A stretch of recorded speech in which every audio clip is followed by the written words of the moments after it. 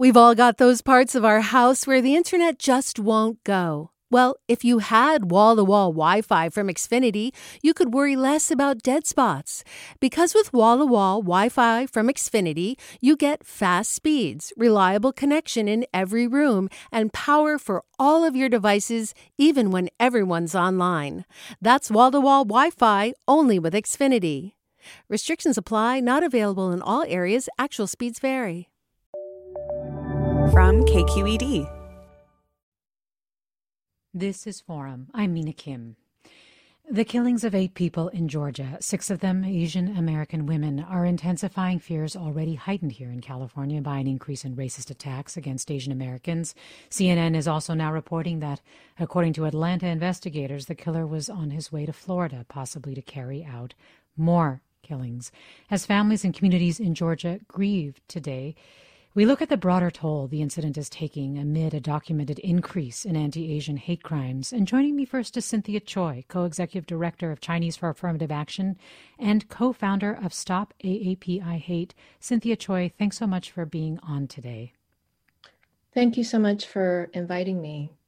And I just want to start by asking how you are doing. I know that for so long you have been looking at the data and documenting this increase in anti-Asian hate crimes, hate incidents, and just your reaction to the events of yesterday.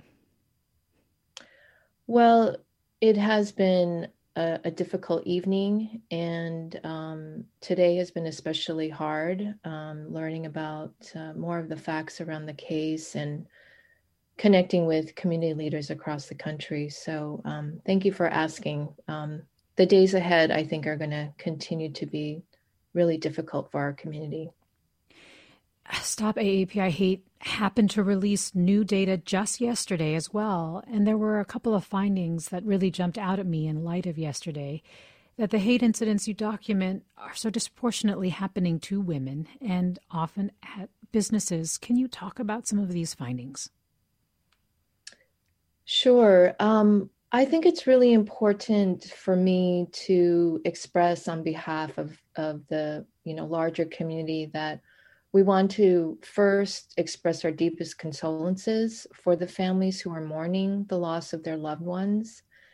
And we are across the country and locally, the communities trying to serve those who are most impacted, want to make sure those families receive the full range of support, during this critical time. These reported shootings of multiple Asian American women in Atlanta is the unspeakable tragedy that I think many of us feared working on this issue for as long as we have. And as you noted, we just released our report. We are at close to or over 3,800 incidents coming from all over the country. And it is striking that in our data, we are showing that women are likely to report 2 times more often than men that they experienced being verbally and physically harassed. And so this speaks to the fact that during this time where COVID is being racialized, it was also weaponized to sexually harass Asian women. We're joined now by Nancy Wong-Yun, sociologist and author, whose books include Real Inequality, Hollywood Actors and Racism. Nancy Wong-Yun, thanks so much for joining us. Thank you for having me. I was just talking with Cynthia Choi about the data released yesterday, and I wonder if what you make of this intersection with these hate incidents, gender and class here as well, especially in yesterday's incident.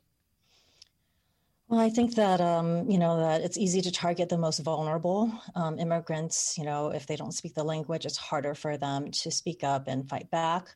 And certainly women who are in these industries are seen as, and perhaps stereotypes as women who are there to serve, and so the many intersecting identities make it definitely a more complex hate crime. And I think that for for kind of messages to come out that it's not a racial issue. I think it's very short-sighted, and people are thinking that it can only be one or the other. But for Asian women, it has long been an intersectional issue.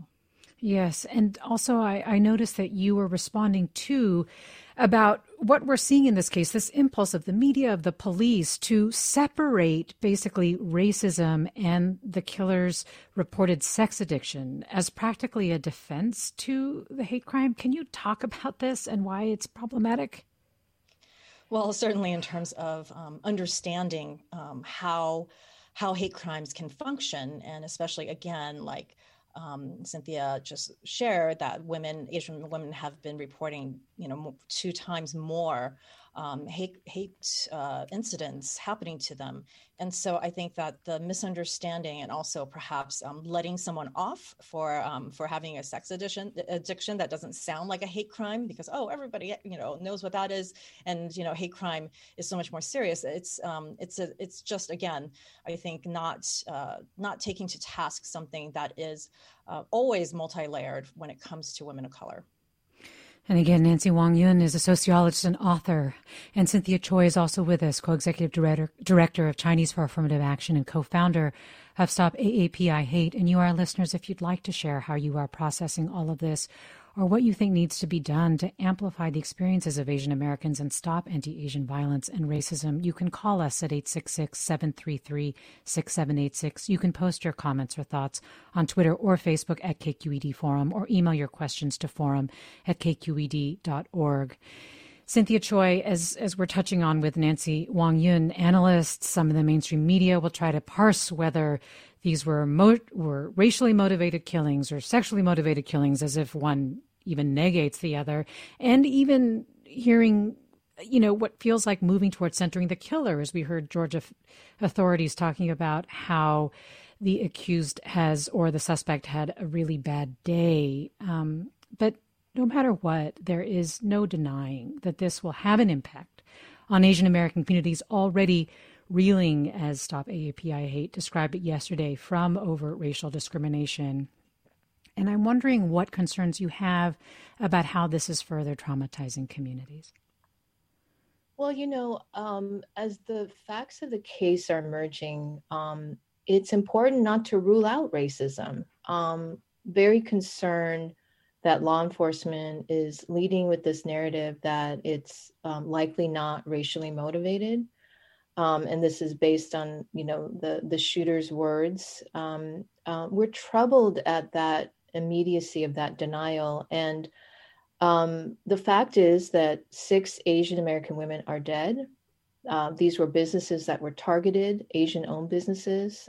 My understanding is that the shooter was attempting to go to Florida and target other businesses.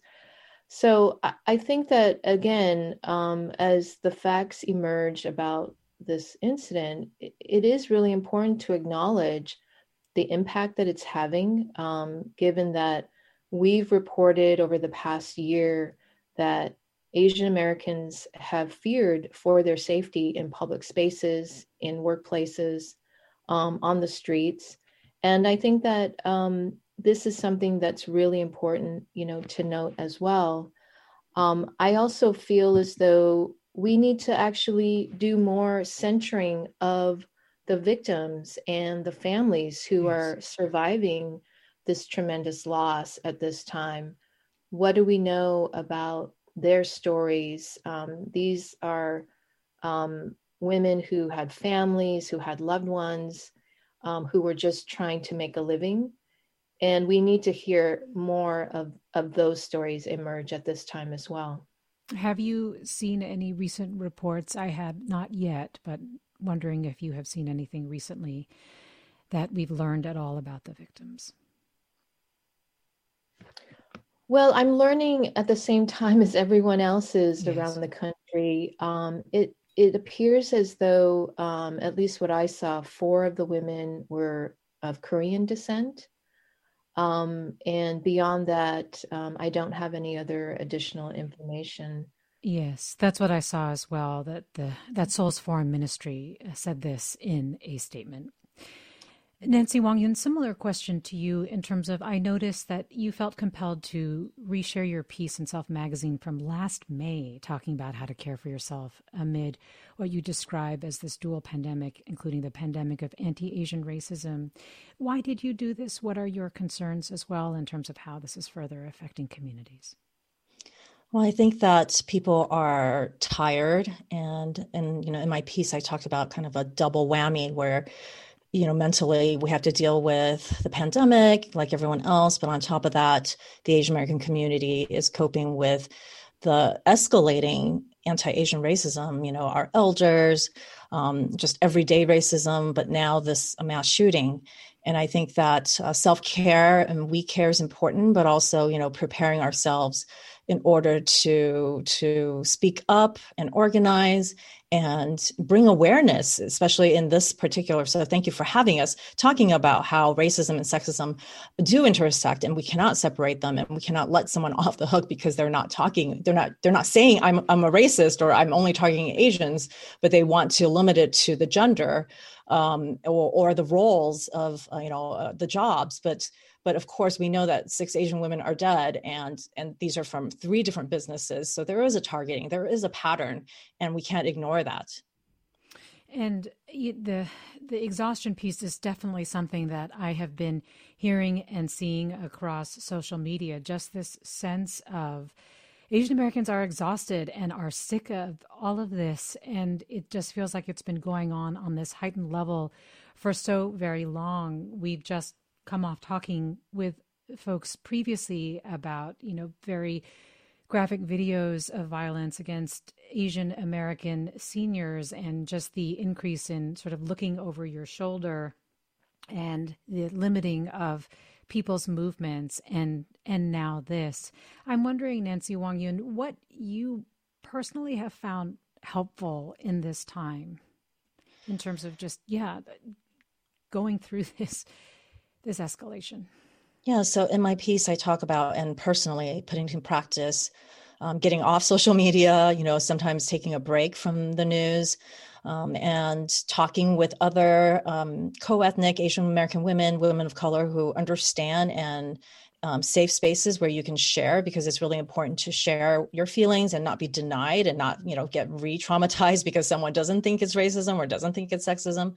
And so I think those are really important. And also just, doing things that are pleasurable, and then also, looking up resources and sharing them and becoming empowered and fighting back. So all these things are different ways that people can, and that I have also implemented in my own life. Like I'm here talking to you, even though it's hard, right? Because I understand that it's important to be empowered as well, and to empower others who may be listening.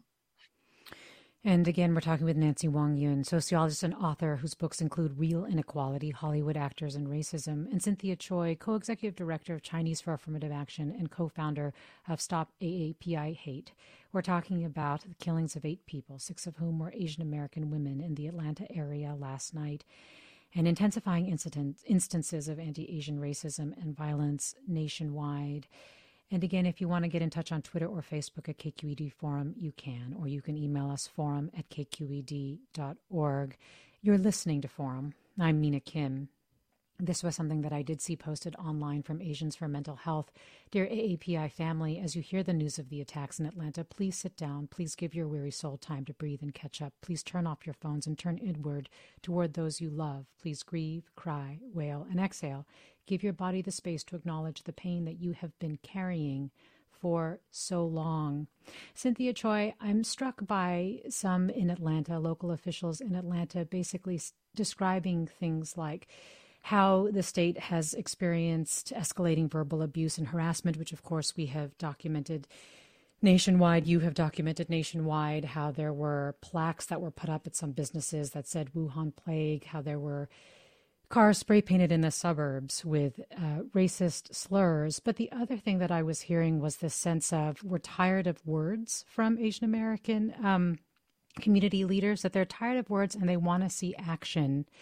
What do you think this action needs to look like? Yes, I think that what has been earlier articulated in terms of mental health support is critical. It's one of the things that many of us who've been working on this issue have sounded the alarms around, that this is not a new issue. In fact, what we're experiencing is re-traumatizing. And it is important to acknowledge that while the entire world, including the United States, is having a national mental health crisis, Asian American communities are also have another layer of mental health crises with regard to anxiety and fear. And so one of the things that we have really recommended is that we build more community capacity to support victims and survivors of violence and crime, whether it's racially motivated or not. We are pushing for more community-based and community-led safety initiatives that really get at the different forms of violence and assaults. So as we're talking about today, women experience violence in multiple ways. The intersections of that, including our LGBTQ community and the trans community in particular, have also been subjected to hate and animus, and haven't, for example, been able to rely on law enforcement on those matters. And so this has been a time for our community to look at all forms of violence that we have been subjected to. And that includes working with other communities who are also affected by systemic racism. And there has been a movement to move away from an over-reliance on law enforcement approaches, given the conversations that we're having today about abusive policing. And Nancy Wong Yoon, is there anything that you would add to that in terms of, we've talked about sort of the self-care aspects of this. We do know that there is a long history of this, and Cynthia Choi is talking about organizing with others. Is there anything along the collective action piece of this that you feel like we should also be turning to? Yeah, so in my piece, I talk about how after taking collective action, whether, to your capacity, whether it is marching or just sharing resources on social media, whatever it is that people are doing, to make sure that you're taking care to heal and take time away afterwards in order to, because this kind of activism takes a toll mentally, especially when there's pushback, right? Because we know there's pushback because this is bigotry we're talking about. There's always going to be people denying that it exists. And so it's important to then, once again, take care of yourself afterwards, finding safe spaces, doing things that have nothing to do with having to defend oneself, right? And so definitely taking care after taking collective acts is important for mental health, and also sustaining the continuation of the fight. Well, I, first one, have certainly appreciated, Nancy Wong Yoon, the check-ins that you send out on social media when you're asking people just how they're doing and acknowledging that that is the case, because you're absolutely right. So much of anti-Asian racism has been sort of looming over it, has been this constant either downplaying, denial, questioning of it. And I think it's so important to acknowledge that, because we can internalize it. Absolutely. Having to justify it to so many people, it's tiring, because it's like, there's the act of racism and horror, and then there's the act of having to prove that it exists, because the model minority stereotype makes it that, Asians are succeeding, whatever, and they're fine, but it's it's something that is really important to take care of oneself. Well, Nancy Wong Yoon and Cynthia Choi, so appreciate your presence here today. And thanks to Susan Britton for producing this segment. I'm Mina Kim. This is Forum. Funds for the production of Forum are provided by the members of KQED Public Radio and the Germanicos Foundation and the Generosity Foundation. Support for Forum comes from San Francisco Opera. Set 10 years after a school shooting, the critically acclaimed opera Innocence takes us into a complex emotional journey where our understanding of innocence and guilt is constantly upended. Kaya Sariaho's ethereal score collapses the past into the present as a community of survivors grapple with how to move forward. Don't miss the highly anticipated American premiere of Innocence, June 1st through 21st. Learn more at sfopera.com. We've all got those parts of our house where the internet just won't go. Well, if you had wall-to-wall Wi-Fi from Xfinity, you could worry less about dead spots. Because with wall-to-wall Wi-Fi from Xfinity, you get fast speeds, reliable connection in every room, and power for all of your devices, even when everyone's online. That's wall-to-wall Wi-Fi only with Xfinity. Restrictions apply, not available in all areas. Actual speeds vary. All over the country, we need to improve reading in Wisconsin. Schools are changing the way they teach reading. I'm calling for a renewed focus on literacy. We have gotten this wrong in New York and all across the nation. And it's happening because of a podcast. I think your podcast has changed my life. And I'm going to share this podcast with everyone I meet. Sold a Story investigates how teaching kids to read went wrong. New episodes of Sold a Story are available now.